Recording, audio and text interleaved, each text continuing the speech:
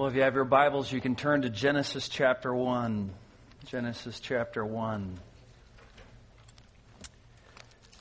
Where we're continuing our exposition of the book of Genesis. Pray with me.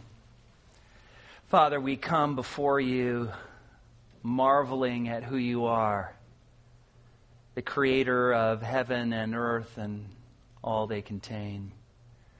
Father, we're thankful for your word, which tells us things we could never know if you had not inspired men of old to write these things down.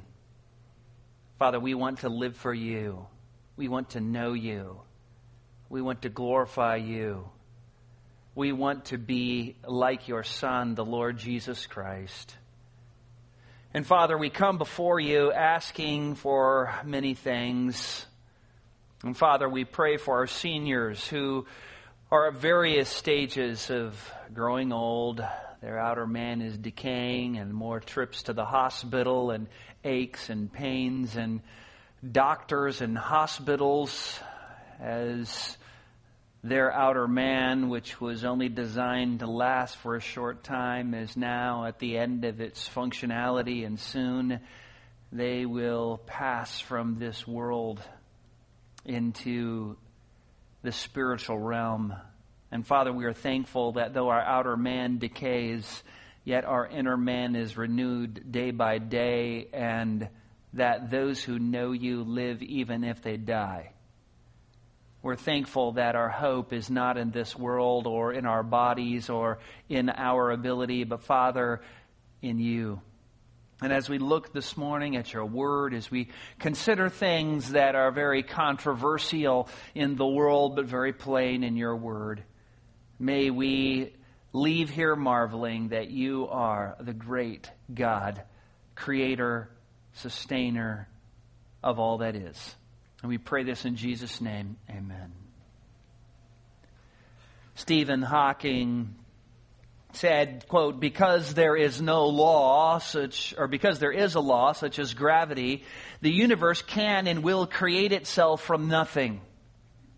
Spontaneous creation is the reason there is something rather than nothing, why the universe exists and why we exist. It is not necessary to invoke God to set the universe going, end quote. So says Stephen Hawking when asked why he doesn't believe in God. He believes gravity is God. Matter is God. That gravity and matter are eternal. That gravity can create things out of nothing. That gravity gives purpose to our lives and the meaning of the universe. So then, according to Hawking, the chief end of man is to glorify gravity. And there is no heaven, and there is no hell. There is no holy God, no judgment to come, no right, no wrong, no morals. You can do what you want. You can rob. You can cheat. You can steal. You can commit any sort of twisted, perverted immorality. It doesn't matter if what Hawking says is true. Hawking scoffs at faith, and yet he is the champion of faith. Faith in what has never been observed. Faith in which really only somebody who has lost their mind can believe. Though he is brilliant, he is, in the words of Scripture, a fool. Faith he has in something that doesn't even practically work. Faith in what is a failure and a destroying influence in any individual life and or any group or social group or culture that has ever applied his beliefs has totally been destroyed and come to naught.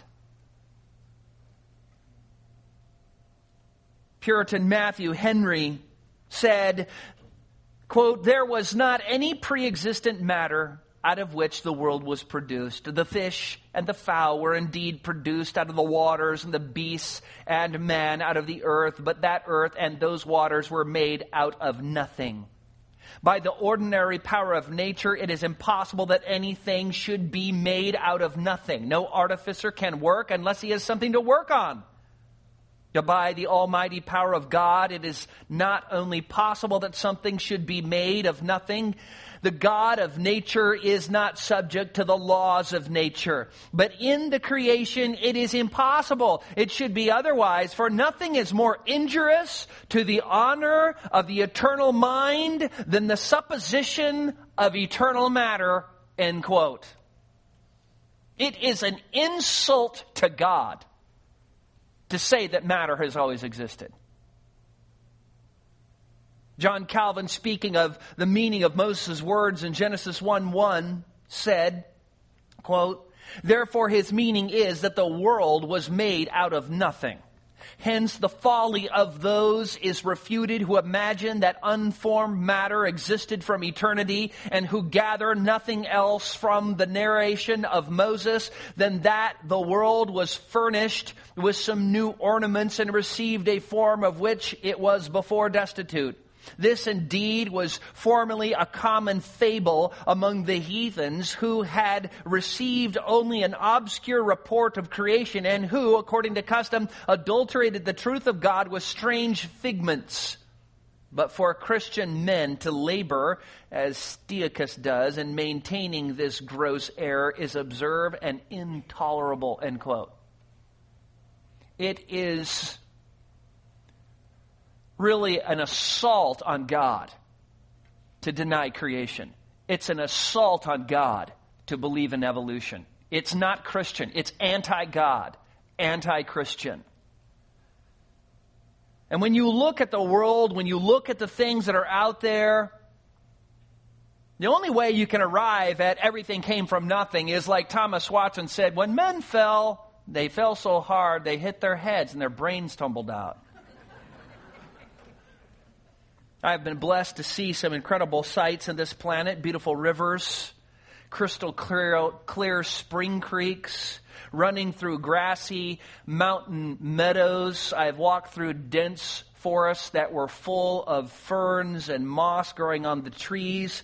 I've woken up while living in the forest to 20 inches of fresh fallen snow. I have seen the rugged moon-like landscape of craters of the moon. I have been in the Colorado desert after a very strong rain and seen the entire desert purple with flowers, with millions of butterflies. I have been out at sea when the sky was perfectly calm and clear, and there was really hardly any wind. And what happens is, and what's really neat, is there's this little effect that fishermen called a sea emerald. It's usually referred to by scientists as a green flash, but we call them sea emeralds. Anyways, when you look out over the horizon, when the sun, as it grows close to the horizon, the infrared rays, which are longer wavelength, begin to make the sun redder and redder. As it begins to set down on the horizon, the sun goes from really white to orange to red, this big red ball. And as it comes down on the ocean, and right when it's setting, if the boat just happens to be rising up on a swell, for just about 1 second, there is this bright green flash called a sea emerald.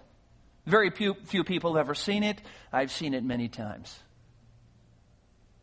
It's amazing. You just think, did that just happen?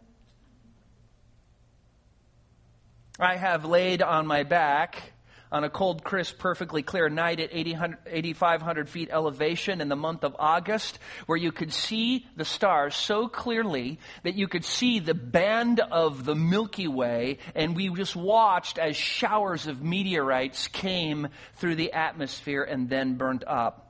I have scuba dived out in the open sea, somewhere between Hawaii and Japan, and where there was literally thousands of squid about 3.5 feet long all around me. I have gone through Hezekiah's tunnel, that tunnel that Hezekiah had his men dig that goes right into the old city of Jerusalem, that is full of water. And as you get into the tunnel, the water gets higher and higher and the ceiling lower and lower until there's only about 1 foot of space. You have to turn your head so you can breathe. And it's pitch black. I've heard Roosevelt elk bugling at twilight, and I've seen bucks lock horns in the fall rut. I've observed a mother quail with about 20 little chicks about the size of ping pong balls with legs. I've stood on the rim of the Grand Canyon. I've floated through the depths of Hell's Canyon. I've gazed over New York City from the Empire State Building. I've seen a leopard in the wilds of Africa and seen bald eagles plunge into a river to draw out a very large trout. I have fly fish next to buffalo in Yellowstone Park and moose in Harriman State Park and deer in the South Fork of the Boise River. And I have had the privilege of walking through the forest on many occasions during all seasons of the year and heard no cars, no planes, no motors. Just the sound of the forest and the forest creatures. God has blessed me, and I have seen many incredible things. And yet, as much as I have seen, there are still many things I would like to see. I would love to see the Mediterranean world and the Parthenon and Greece and the ruins of Ephesus and the Colosseum in Rome and the Mayan and Aztec ruins in Mexico and Machu Picchu and the Forbidden City in China. And even if I could see all the things I know about, the world has so many more things to see that I could never see all the marvels and wonders that are in the world that tell me there is a great God. Not only are there marvels that you can just observe plainly, they're down to the microscopic level. There are marvels inside of atoms and marvels in the far reaches of outer space. We just don't even have a concept of how huge things are out there. Outer space is just amazing, full of stars and comets and nebulae and all sorts of bizarre things out there we're still discovering. And the average galaxy is about 600 million miles across. The average distance between galaxies is some 20 million trillion miles. Astronomers quit using miles. They don't use miles. They're too small. They use light years. Light travels at 186,000 miles per second. A beam of light shot gets to the moon in about 2 seconds, second and a half. Zip. Traveling at that speed, 186,000 miles per second for a year, is a light year. A distance of about 6 trillion miles. The closest galaxy to our galaxy, the Milky Way, is the Andromeda Galaxy. It is 3 million light years away. You can do the math later when you get home. Andromeda Galaxy, all you got to do is multiply 3 million times 6 trillion, and you know how far it is away. So if you could travel 186,000 miles per second, it would take 3 million years to get to the closest galaxy. I mean, that would take a very large odometer. Scientists knew that the universe was big until the Hubble telescope. Now they know it is beyond their ability to comprehend. They can't even see to the edge of the universe. They can take a telescope and point it into any direction, and they can zoom up on just a fragment of a spot, a pixel on the night sky, and see hundreds of galaxies. It's huge. It is mind-boggling huge. And yet, as big as the universe is, to God, it's just a little tiny speck of light in the vastness of His being. It's less than chump change. And from the intricately designed particles that make up the matter we know about to the far reaches of outer space, it is clear there is a Creator. And as we've recently started an exposition on the book of Genesis, we're learning about the God who made all things. Genesis, the first book of the Bible, tells us things that are antithetical to what most of the world believes and insists is true. It's antithetical to those who do not believe in creation. The Bible is antithetical to those who don't believe in six-day creation. It is antithetical to those who don't believe in a worldwide flood. It is antithetical to those who don't believe in a young earth. The plain meaning of Genesis has been relentlessly attacked, and the whole Bible and the gospel in the process, because men do not want to believe God, nor do they want to submit to God. And last week we learned that Genesis is the inspired Word of God. It is inerrant and infallible. When men come up with ideas that contradict what the Bible says, God must be found true and every man be a liar. We've been taking a close look at Genesis 1:1, where we see the time of creation in the beginning, the person of creation, God, the action God took, He created, and what God created, the heavens and the earth. And we've taken a lot of time. We're going slow, especially in these first verses. They're packed because they are foundational words to really the whole of the Bible and the reason why we exist. And so if you have your Bibles, you can look at Genesis 1:1. I'm going to read down through verse 5. Where we read these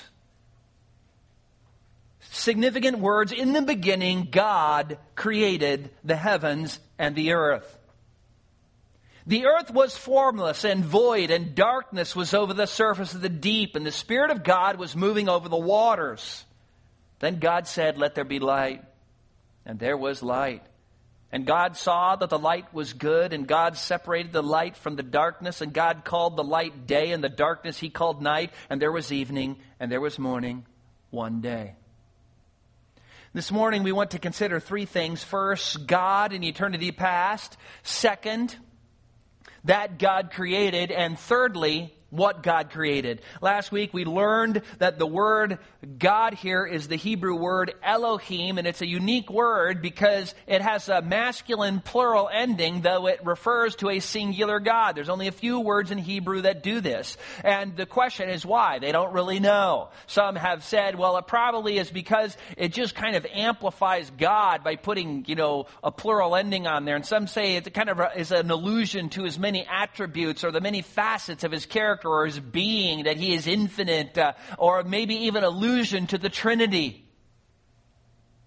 We know that the Trinity is certainly found in its seed form in the book of Genesis, because we see God in verse 1, we see the Holy Spirit in verse 2, we see God speaking of Himself in the second person, plural, when He says, "Let us make man," in verse 26 of chapter 1, and then again in chapter 11, verse 7, concerning the Tower of Babel. We also see the Messiah as Savior in Genesis 3:15 mentioned. So there's a lot of really seed material here to develop the Trinity. But when you look at the rest of the Bible, it's just beyond dispute. The God of Genesis 1:1 is the Father, Son, and Holy Spirit, who together as a team created the heavens and the earth and all they contain. We may discover when we get to heaven that God has many creations, many dramas taking place, many different realms. He is infinite, remember. He doesn't get tired. He could, if He wanted to, do what the string theory supposes, that there are an infinite number of parallel realities all running at the same time, each playing out every possible option that could be played out. He could do that. Who knows what God is doing? He certainly has not told us everything He has done or will do. But what He has told us is that in the beginning, He created everything.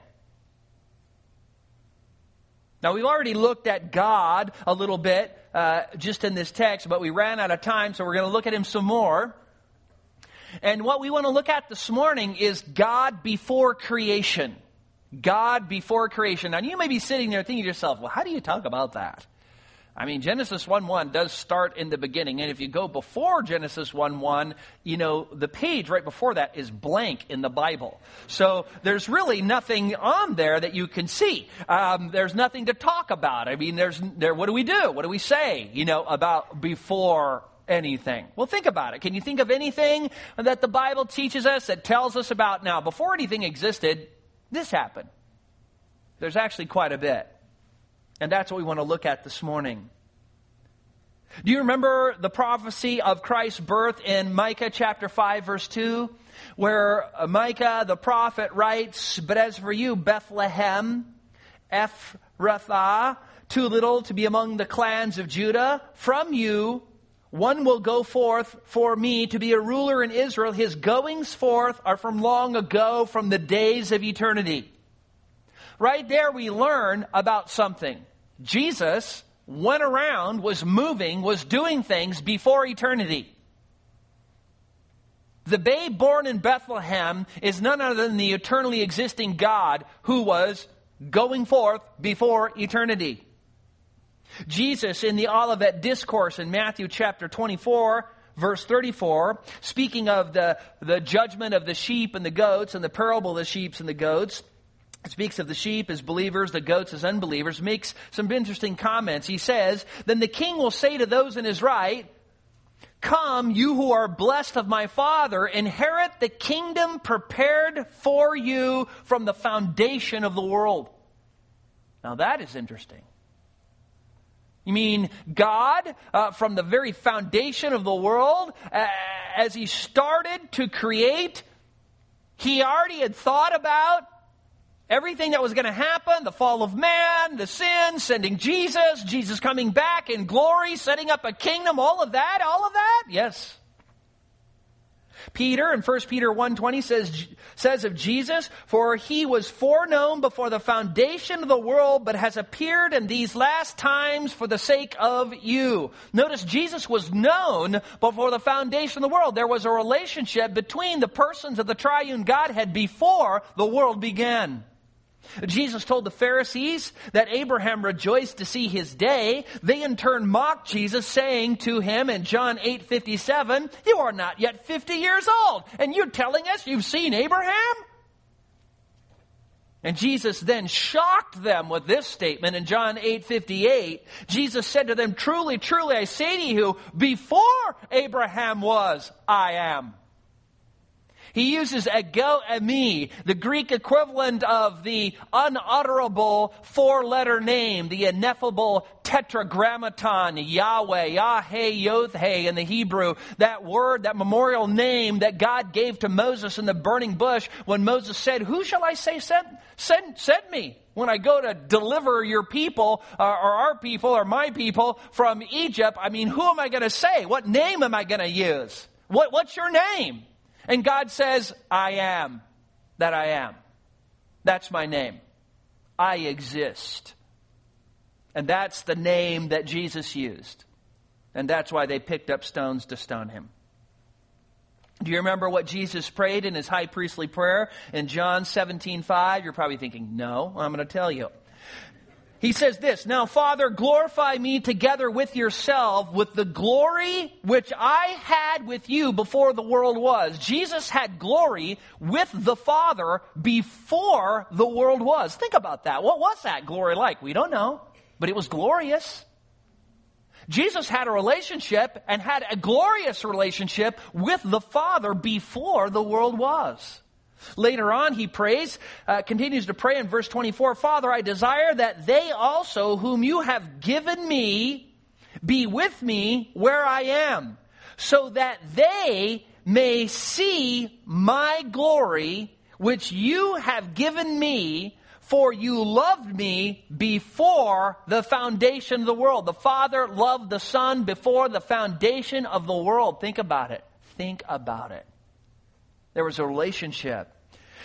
So we know that even before Genesis 1:1, the Father loved the Son. But that's not all. Ephesians chapter 1, verses 3 and 4 tells us of another love that God had for persons. The Apostle Paul tells us about Something the triune God did before the world was created when he says, "Blessed be the God and Father of our Lord Jesus Christ, who has blessed us with every spiritual blessing in the heavenly places in Christ." And here it is. Just as he chose us in him before the foundation of the world, that we would be holy and blameless before him. That is so radical. That God in eternity past considered who he would save. He knows everything. He knew Satan would rebel. He knew Adam and Eve would fall. He knew that the world would proceed from bad to worse. He knew sinners would be lost and enslaved to their sin, and that Satan would work to keep them damned. He knew all of that. He knew that he would come to the earth. He knew he would die on a cross. He knew he would rise again. He knew he would, by grace, draw unworthy sinners to himself, that they would be holy and blameless with him for all eternity. All of it was planned out before the world was. Paul wrote to Timothy in 2 Timothy 1:9, describing God as the one who has saved us and called us with a holy calling, not according to our own works, but according to his own purpose and grace, which was granted to us in Christ Jesus, here it is, from all eternity. From all eternity. The triune God decided in eternity past to pick, choose, elect, and predestine some unworthy sinners to himself. Which means he was influenced by none to do that. It was before anything of his own purpose.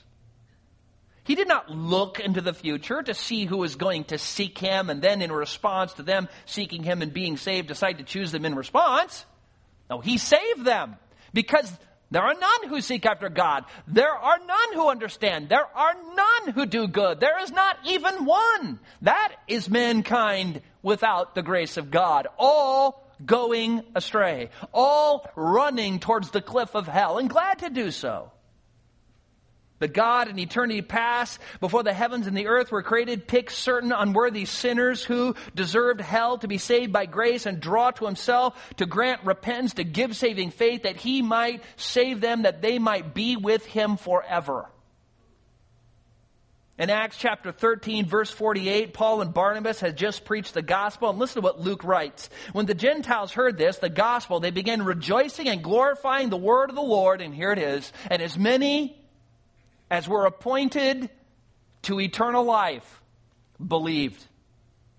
Paul says in Romans chapter 8, verses 28 and 29, right after he says, God causes all things to work together for good to those who love God, to those who are called according to his purpose, says, for those whom he foreknew, he also predestined to become conformed to the image of his Son, so that he would be the firstborn among many brethren. And these whom he predestined, he also called. And these whom he called, he also justified. And these whom he justified, he also glorified. Think about it.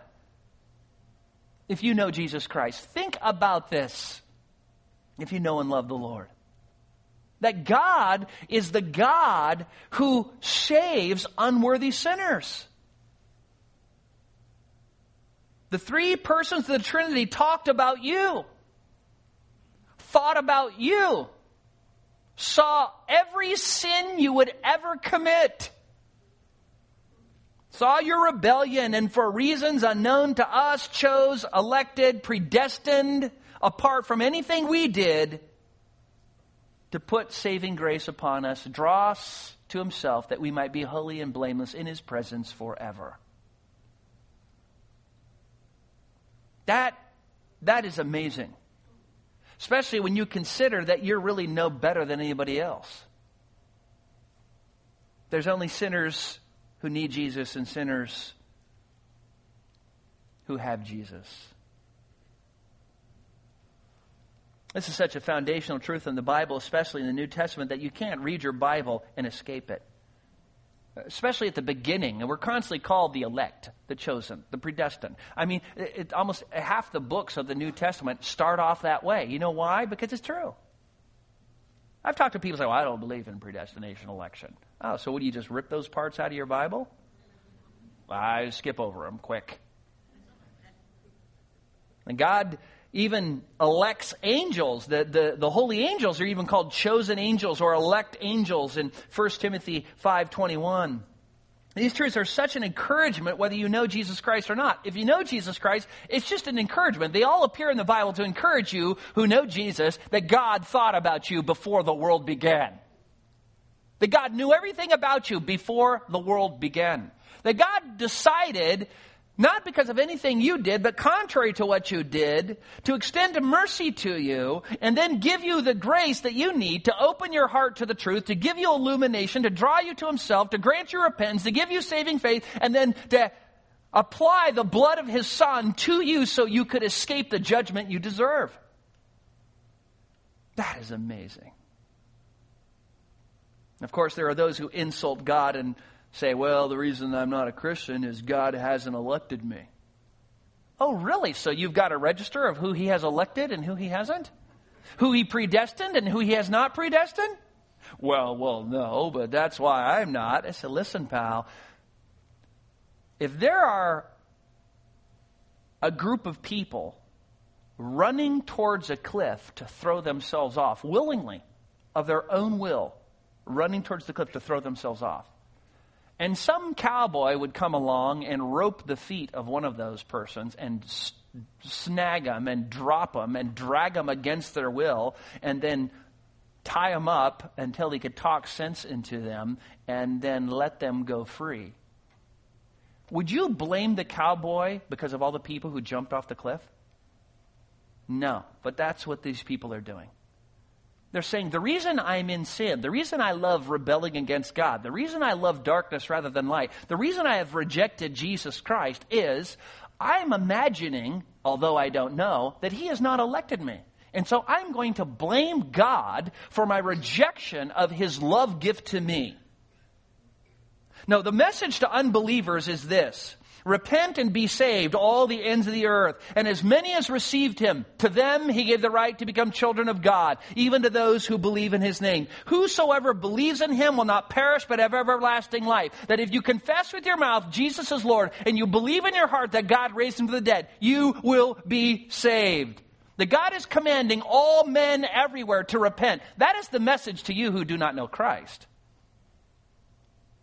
And believe me, when God extends the olive leaf of salvation to you, and you knock his hand away and say, it's your fault, I didn't take it, you're going to find out different if you die without knowing Jesus Christ. The author of salvation is universal to all men. And if you reject it, you will understand by a dear and terrifying experience that God was right and you were wrong. Salvation is all of God's doing, and damnation is all of men's doing. When we get to heaven, we're going to know that the only reason we ever got to heaven is because of what God did. And everybody who gets cast into hell will know that the only reason they're in hell is because of what they did. Because the scriptures say they did not receive the love of the truth so as to be saved. Don't let election and predestination get in your way. Those doctrines are for believers only. They're written in the scriptures to encourage believers only. They're not part of the gospel message. The gospel message is that God has made a way for sinners. Believe in him. Turn from your sins. Trust Jesus Christ as your Savior. There is a gospel train, and everybody's invited to get on. And if you miss the train, it's your fault. As the old African-American spiritual published in 1872 says, the gospel train is coming. I hear it just at hand. I hear the car wheels moving and rumbling through the land. Get on board, children. Get on board, children. Get on board, children, for there's room for many a more. Now the gospel's train's at hand. Be in time. Be in time. Now the gospel train's at hand. Be in time. Crowds at the station stand with passport in their hand to start for Zion's land. Be in time. Be in time. To start for Zion's land. Be in time. Behold your station there. Jesus has paid your fare. Let's all engage in prayer. Be in time. Be in time. That is the message to every sinner. The gospel train's at hand. Jesus has paid your fare. Get on the train. And everyone knows who doesn't have a blind and foolish faith that everything did not come from nothing. Psalm 19:1 says, "The heavens are telling of the glory of God, and their expanse is declaring the work of His hands." This is why Paul says in Romans chapter 1, verse 20, "For since the creation of the world, His invisible attributes, His eternal power, and divine nature have been clearly seen, being understood through what has been made, so that they were without excuse." I almost sneezed there, sorry. When you leave here today and you see a bird flying, let that impress you. We see things and we see them so much, they just become, we just take it for granted that a lump of whatever a bird is made out of can fly. That it's living, that it has wings and it can fly. I saw a video clip where a guy said, "Yeah, we shouldn't complain when we have trials in the airport because, we actually are sitting in a chair at 40,000 feet flying through the air." And you just look at plants. So many people, they just look at plants as like, yeah, tree, bush, grass. Why don't you go up and look at them? Look at them. Look at the bark. Look at a leaf. Pick a leaf and just look at a leaf. Look at a flower and say, how come all the petals are even? How come there's symmetry? How come the little veins in the leaves are symmetrical? How come each leaf just happened to be the same shape? Who tells the tree, "No, you're going to have several 100,000 leaves now. I want them all the same shape. But I want each one different. But I want them all to be the same shape." So anybody could pick any of the leaf and tell it's, a live oak. I mean, think about that. It's incredible. It is incredible. And then as you're looking at the flowers and you're looking at the trees and you're looking at God's creation, then you just ask yourself, now, does this look like an accident? Do things like this happen accidentally? Please don't insult the Creator and say it came from nothing. It can be clearly seen, being understood through what has been made, that God exists. Everyone is without excuse, even the proverbial native in Africa. This is why the Holy Spirit inspired Moses to write in the first verse of the Bible telling us God is the creator of all things. God wanted us to know from the very beginning that He is God. He is the one we must worship. He is the one we must praise. He is the one that we live for. He is the one who owns everything. He's the one who gives us meaning to life. It is all about God. All of creation is really nothing but a big billboard sign that says, "Hi, I'm God. I'm here. Get to know me." Jeremiah 10 verse 11 says, "Thus you shall say to them, the gods that did not make the heavens and the earth will perish from the earth and from under the heavens." Psalm 96:5 says, "For all the gods of the people are idols, but the Lord made the heavens." A totem pole has never created anything. A statue of Buddha has never created anything. There is one God in three persons, Father, Son, and Holy Spirit, who did create everything. To acknowledge that God in the beginning was creator of heaven and earth and all they contain, visible and invisible, is to acknowledge there is no other gods, no other theories, no other reasons for existing, but to glorify God, the creator. There is no other owner or sustainer of all that exists, no one who is worthy of all glory and honor of praise, because God in the beginning created the heavens and the earth. And He planned it all before anything existed. He saw the end from the beginning, and He made it happen. Secondly, what God did in the beginning, He created. Notice there is an action word or verb in verse 1. that describes for us what God did. It says He created. Now, a lot of times we use create in kind of a really a not technically correct way. You say, oh, that person has creative genius. It's like, oh man, I have created a masterpiece. Or that person is very creative, when really they're not. Rembrandt, for instance, was a master painter, and I have stood just a couple feet from his multi-million-dollar paintings, and I have looked at them here and in London, and I've just marveled at how somebody with so few colors could paint something so amazing. But who gave Rembrandt his life? God.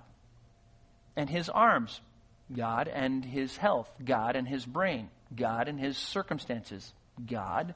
Who gave him his wood for his paintbrush handles, God, and the bristles, God. Who gave him all those little pigments that he used to paint with, God, and the canvas, God.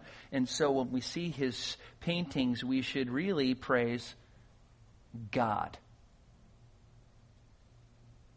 He received from God all that he had, and he used that in a masterful way.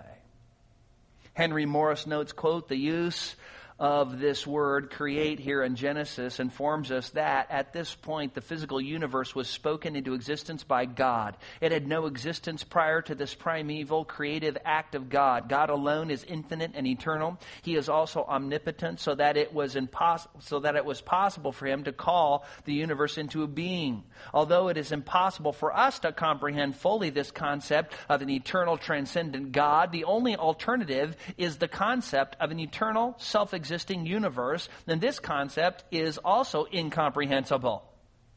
Eternal God or eternal matter? That is the choice, end quote. What you going to choose? Moore says Genesis 1:1 is the most important verse in all the Bible because in declaring that God created all that exists, it, quote, refutes all of man's false philosophies concerning the origin and meaning of the world. It refutes atheism because the universe was created by God. It refutes pantheism, the belief that God is everything and everything is God, for God is transcendent, apart from and independent of the material universe to which he created. It refutes polytheism, for one God created all things. It refutes materialism, for matter had a beginning. It refutes dualism because God was alone when he created. It refutes humanism because God, not man, is the ultimate reality. It refutes evolutionism because God created all things, end quote. The Hebrew word speaks of things that God did. He creates. Sometimes it speaks of God manufacturing or forming what he already called into existence, but usually it speaks of God creating everything, and here it is. Just let your mind relax so I can stick in a little Latin in here. Ex nihilo. He created everything out of nothing, ex nihilo. He didn't need any matter. Like when you create some masterpiece cake, you got all your material from someplace. God doesn't even need any material. He can just say cake. And it's better than what he ever created or made out of what was already created. Third, the heavens and the earth were created by God. The end of Genesis 1:1 tells us in general what God created. He's going to go on to explain, of course, in more detail what he created. What's going to happen is he's going to summarize each day of creation in the following verses of Genesis. And then in chapter 2, he's going to give us an expanded version of the sixth day of creation. So he's just getting started here, but he's just laying out the broad brushstrokes of creation. And when he says God created the heavens, the Bible uses heavens in three different ways. Sometimes it refers to the atmosphere. And we're going to see this as we get down in our text a little bit farther. The birds of the heavens. Well, of course, the birds don't fly in outer space and they don't fly in the spiritual realm. I mean, they might, but our birds don't. And so there is an atmosphere that is the heavens. Secondly, there is outer space, where all the stars and the planets and the comets and the nebulae, where they all exist out there in that vast, apparently unending but not infinite universe that God has created, there is this space that we call the heavens. It's where the stars hang out. The Bible uses it in that way also. Other times it refers to the spiritual realm, the realm of heaven where God dwells. And that's why Paul says in Corinthians that I was caught up to the third heaven. Not the atmosphere, not to outer space, but to the very abode of God. So contrary to what Mormons will tell you, there are not three different levels of kind of exaltation in heaven.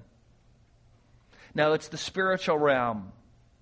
Everything, from what we can tell from the Bible, was created during the 6 days of creation. The spiritual as well as the physical. The angelic beings and creatures as well as the physical material things, plants and man and animals. All of it came into being. The word translated earth here is one of the most common words in the Old Testament. It appears some 2,500 times. It's used in the Bible sometimes to refer to soil or ground or land or a territory or region or country and even the underworld. And here it is used to describe the entire planet with all its constituent parts, the whole globe and everything that makes up the world. The Bible uses the phrase heavens, and the earth 16 times. 3 times in Genesis 1 and 2 in relationship to creation. Verses that also refer back to it use the phrase, like Exodus 20 verse 11, when speaking of the Sabbath day.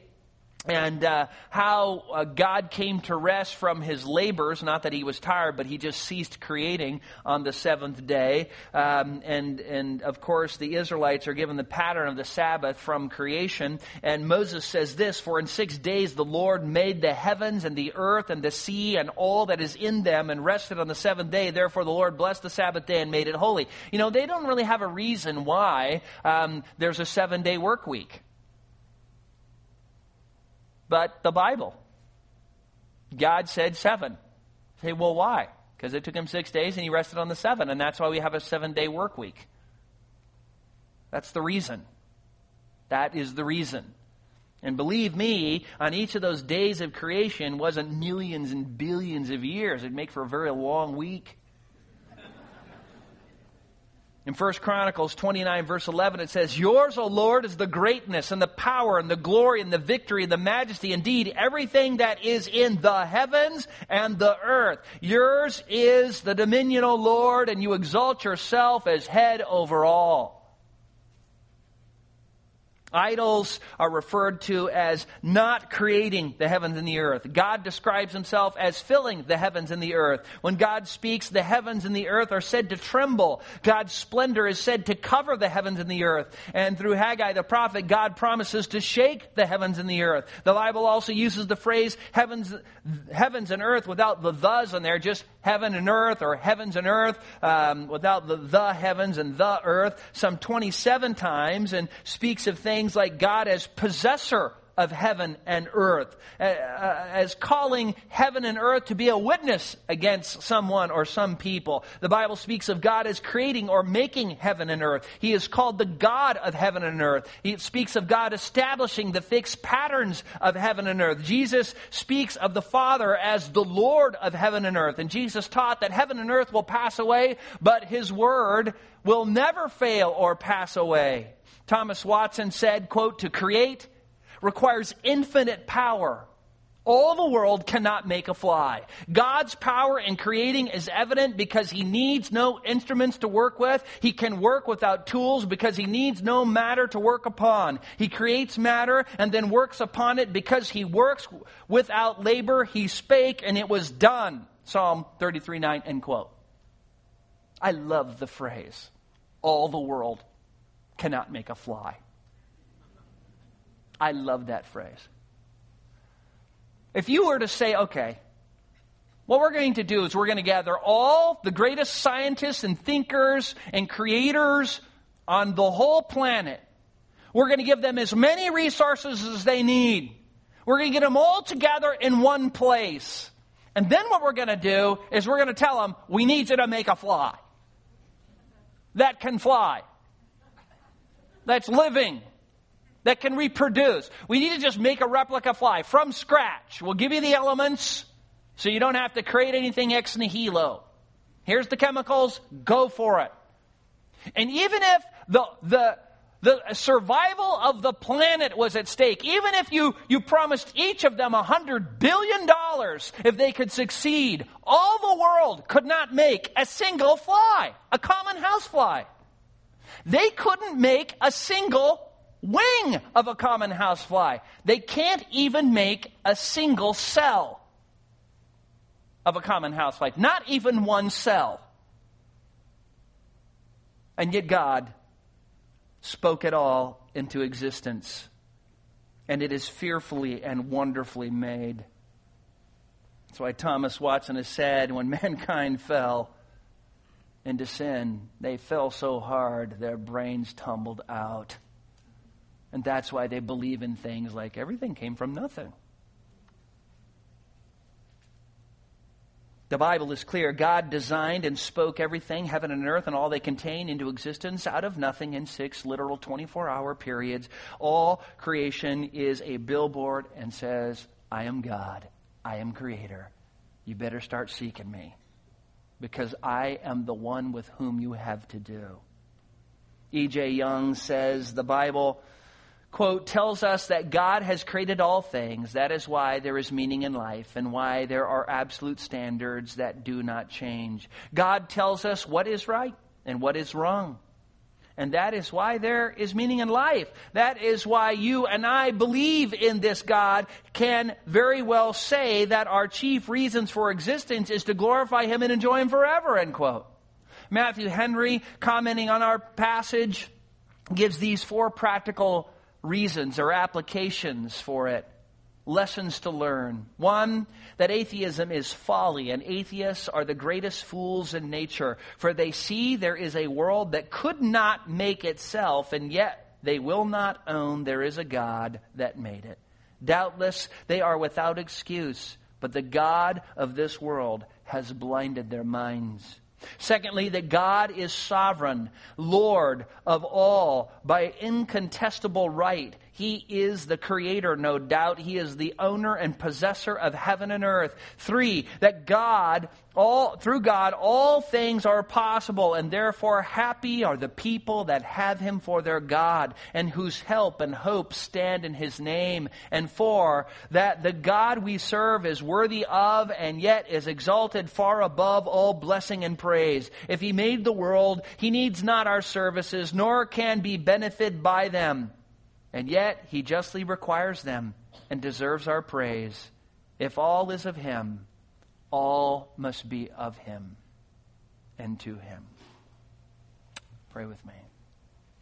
Father, we are grateful that Your Word tells us how everything came into being, why we exist, why creation exists, why the world exists, why this world is the way it is, the consequences of sin, the hope of eternal life, the way of escape, the gospel train, the universal call to salvation, and the encouragement for those who have repented that there is a God who knew them before the foundation of the world. Father, I pray that as we consider these things, as we leave here today, our eyes would be open to creation. We would begin to look at trees and look at the symmetry and look at the leaves and look at the grass and look at all the marvelous things You have created, that we would be constantly reminded by what we see that You created, that You are a great God, that when we stand and that we look in the mirror and we see our eye, that we would not be so foolish to think that it happened by chance. That we would see the order, the design, that a God who spoke the universe into existence and made things so perfect down to the microscopic level and so massive out into the far reaches of space, sent His own Son, the Lord Jesus Christ, to die for unworthy sinners. May we praise You, may we thank You, may we live for You, because You are certainly the God of all creation.